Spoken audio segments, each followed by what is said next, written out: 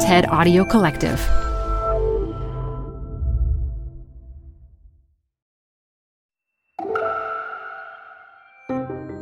It's TED Talks Daily. I'm Elise Hu. As a designer, Elaine Fong helps bring ideas and brands to life. She shapes narratives for a living. In today's talk from 2017's TEDx San Francisco, Fong tells the powerful story of the lessons she learned about a concept that really needs a rebranding: death. She explains how talking it through could improve understanding, empathy, and humanity around a topic we so often avoid. Support comes from Zuckerman Spader. Through nearly 5 decades of taking on high-stakes legal matters, Zuckerman Spader is recognized nationally as a premier litigation and investigations firm. Their lawyers routinely represent individuals, organizations, and law firms in business disputes, government and internal investigations, and at trial, when the lawyer you choose matters most. Online at Zuckerman.com. Support for TED Talks Daily comes from Capital One Bank. With no fees or minimums, banking with Capital One is the easiest decision in the history of decisions. Even easier than deciding to listen to another episode of your favorite podcast. And with no overdraft fees, is it even a decision? That's banking reimagined. What's in your wallet? Terms apply. See CapitalOne.com/bank. Capital One N.A. member FDIC. TED Talks Daily is brought to you by Progressive, where drivers who save by switching save nearly $750 on average. Quote now at Progressive.com. Progressive Casualty Insurance Company and Affiliates. National average 12-month savings of $744 by new customers surveyed who saved with Progressive between June 2022 and May 2023. Potential savings will vary. What do you want to create? Where do you share this with others? And how do you want them to feel? As a brand designer, I ask a lot of questions and practice empathy to understand from people their personalities and motivations behind the why of what they do to help them express themselves. Sometimes transforming ugly moments into unique ones or turning something ordinary into something memorable. To help the face behind a brand express themselves through beautiful experiences. But what happens when the experience you've been asked to design is death, and the face behind that brand is your very own mother? This was the design challenge I was faced with last year when my mom was diagnosed with stage 4 cancer, and she asked us to support her end of life. For 12 years, she was in remission from a previous cancer. She had a tumor behind her ear, and this time it came back as bone cancer in one of her vertebrae. What we all thought was back pain from arthritis revealed itself to be the worst.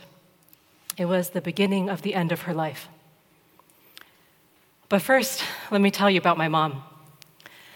She was born in China in 1948. She and her twin brother grew up in a large family.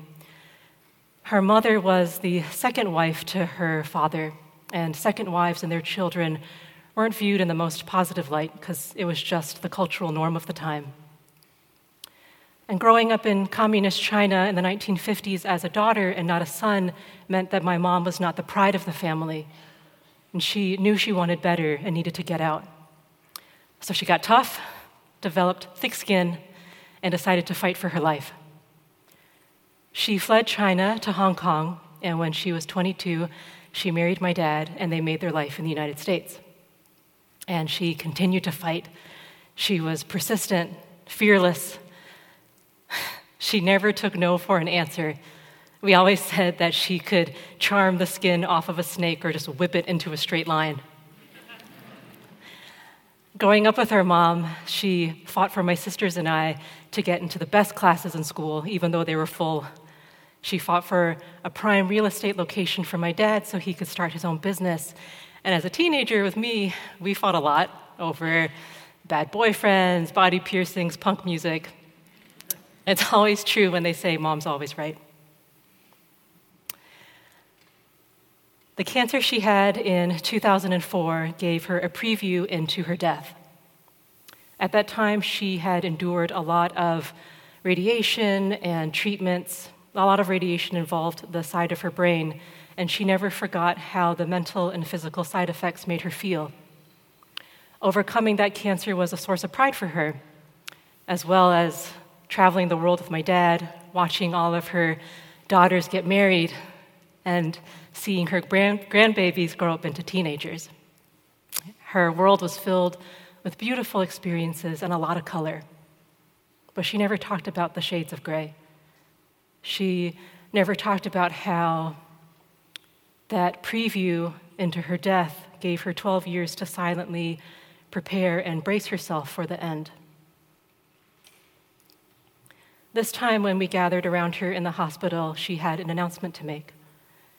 She said that she did not want to do any treatments, no surgery. She was ready to go. She looked at us point blank and said that. She did not want to live life trapped to a bed, unable to feed herself, unable to use the bathroom for herself. She did not want to become a vegetable, and she wanted to exit this world knowing exactly who she was. She was adamant. In the state of Washington, where my mom lived, death with dignity has been in effect since 2009. And for those of you who aren't familiar, death with dignity is legislation that empowers individuals to decide for themselves to move on when science has confirmed the end is near. It gives individuals the legal right to decide and act for themselves to move on when faced with a terminal illness, and is one of many end-of-life care options available. It was this particular end-of-life care option that my mom wanted, and she asked us to support her through this. We were devastated, and none of us knew what to say. So she spoke first.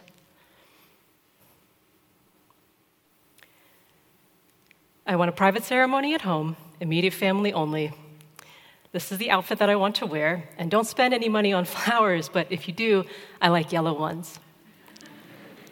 I want my ashes scattered on Mount Rainier, and afterwards for you all to have a dinner party.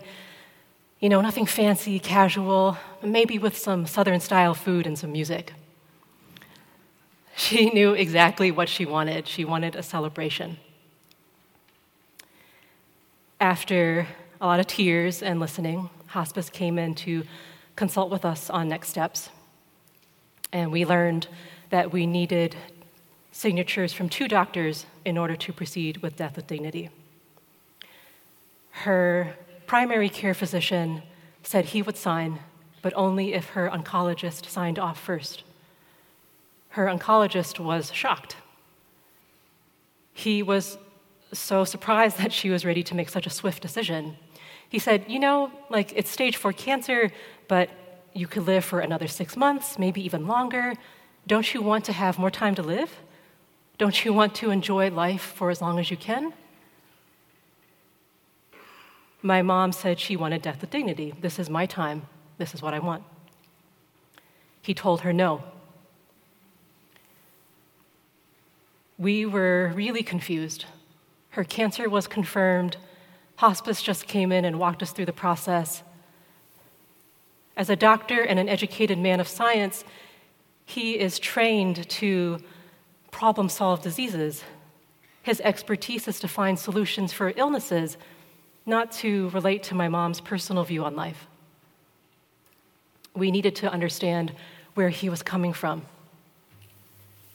He was honest and said, look, I'm new to Washington. I just transferred here from California, where this law was recently made legal. I have never experienced this before.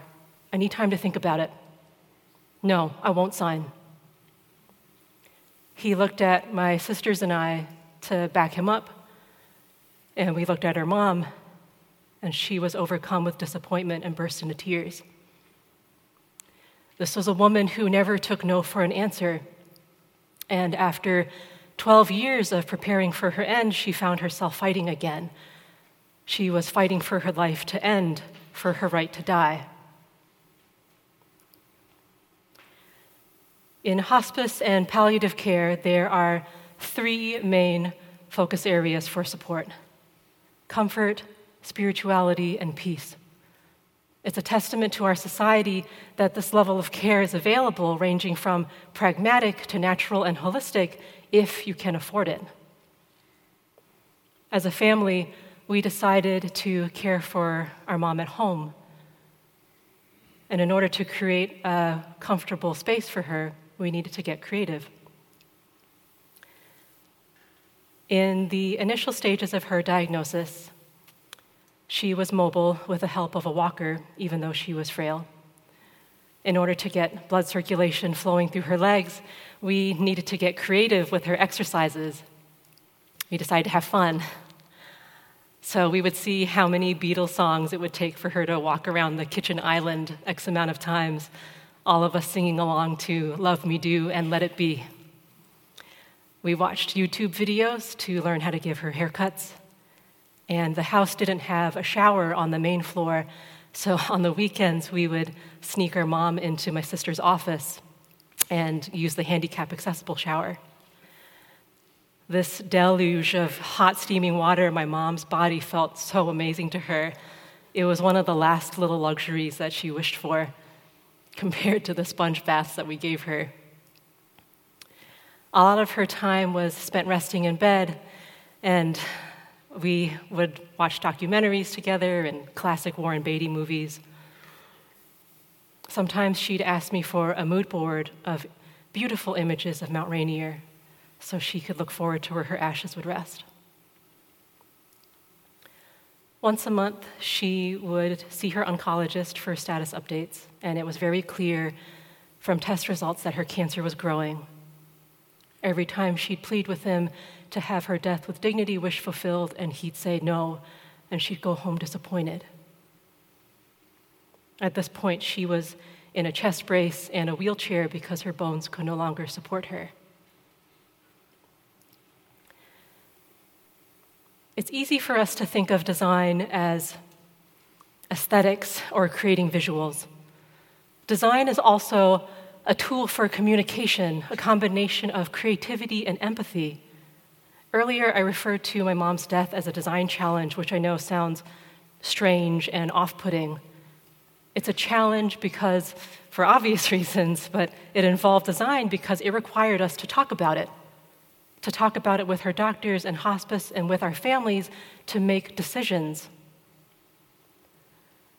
By having the conversation, it allowed us to come together to grasp what was happening so we could have a shared language with a common goal for understanding. One night when I was sitting next to my mom, I was caressing her arm, and I noticed that the texture of her skin was unusually dry, and the color of her flesh was dull. I had been so focused on executing her end-of-life wishes that I realized I didn't know what the end of her life felt like. I didn't know what she was going through because I just accepted it. So I asked her, "What does it feel like? What does what feel like? Cancer? What does your cancer feel like?" "Fire," she said. "My bones are on fire, and everywhere under my skin is burning, and every time I move, it just makes it worse. My whole body is on fire." After a moment, she said, "Are you mad at me?" "No, why would I be mad at you?" "For wanting to move on, for wanting to go to heaven because it's my time."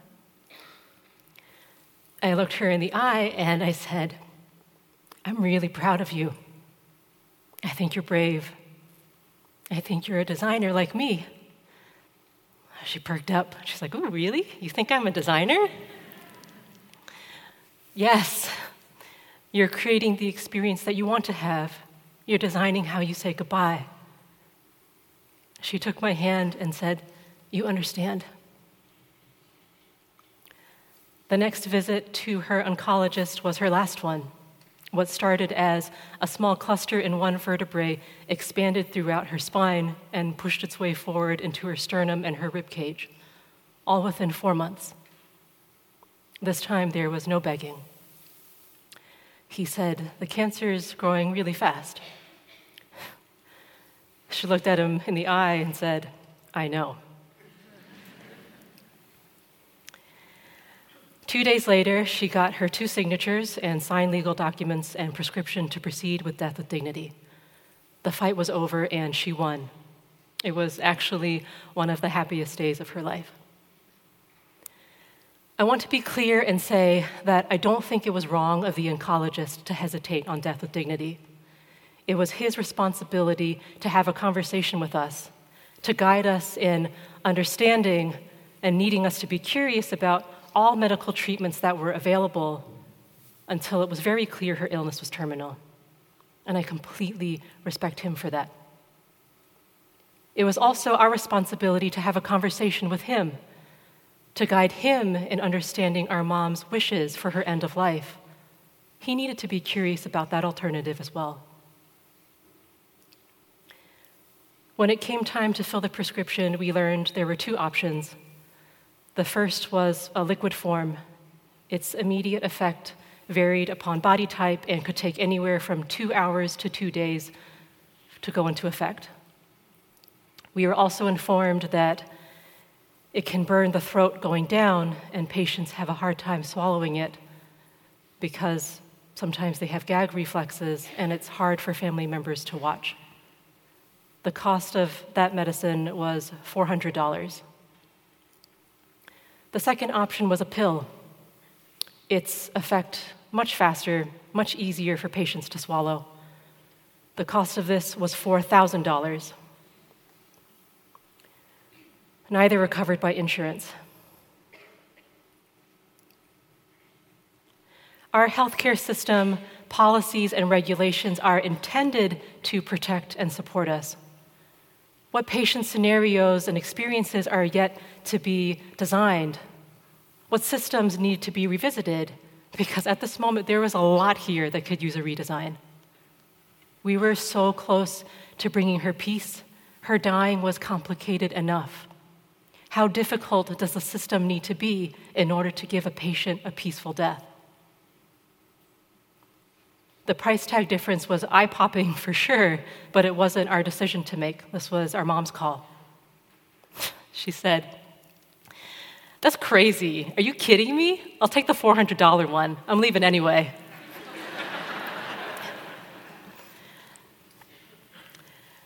The night before her death, we had a dinner party at her house at her request. We made a beautiful feast of roast chicken, colorful salad, strawberry shortcake, sparkling wine. We made a playlist of her favorite tunes. It was a mix of the Bee Gees, Dusty Springfield, and Elvis. We told stories, we laughed. She gave a toast. She was so happy. She was glowing the whole night. The morning of her last day, an end-of-life care assistant came to the house to help us through the process. As preparations were underway, I kept stealing glances at her to see how she was doing. Every time I saw her, her eyes were bright and her mouth was smiling, and she just kept giving me a thumbs up because she wanted us to feel brave. We learned there were 3 medications in total. The first was to slow down her heart rate. The second was for anti-nausea, and the third was her final medication. The assistant, before he handed her the medication, said that by law she had to declare out loud that it was her intention to go to sleep and to not wake up. By law, none of us could help her hold the cup or help her drink it. She needed to do it for herself. And he warned her that it could burn and to take her time. My mom took the cup with 2 hands and pounded it back like a shot of whiskey. She looked at my dad and smiled, closed her eyes, and in 45 minutes, she was gone.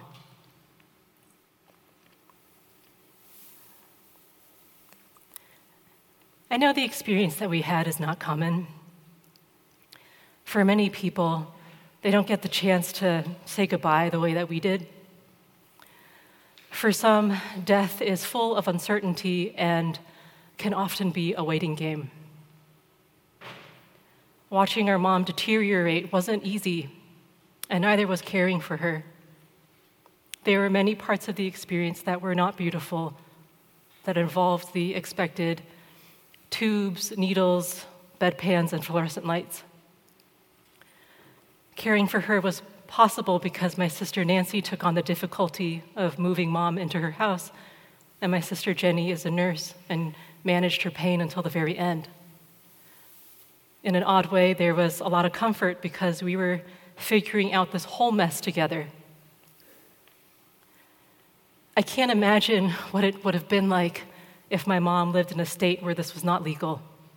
How long and how painful would it have been? And what that means for actual legislation is unknown, but what is clear is that there are a lot more people who want to have a say. All over the world, there are many cultures and families who practice their own rituals of death. These rituals are expressions based on their unique situations and environments. If you could design your own death, what would the experience be like? And how would you want it to feel? I'm not a healthcare professional, and I'm not an inventor of science. I'm a brand designer that creates experiences by connecting with human emotion. What I know from my mom's experience is that it gave us the tools to talk about death. By sharing her story with friends and strangers, I've learned there is a lot of curiosity behind this. By having the conversation, it helps us to perhaps reframe or even rebrand death from feeling scary or desolate or bleak to reimagining it as honest, noble, and brave. My mom was born a fighter, and she became a designer at the end of her life. Today, she would have turned 69 years old, and it's her birthday wish that I share her story with you.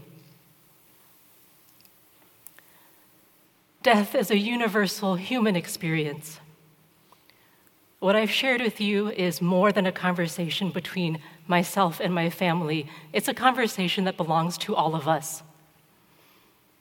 Patients, doctors, healthcare providers, policymakers, family members, together we all have a say in creating beautiful experiences from the very beginning, but more importantly, at the end. Thank you.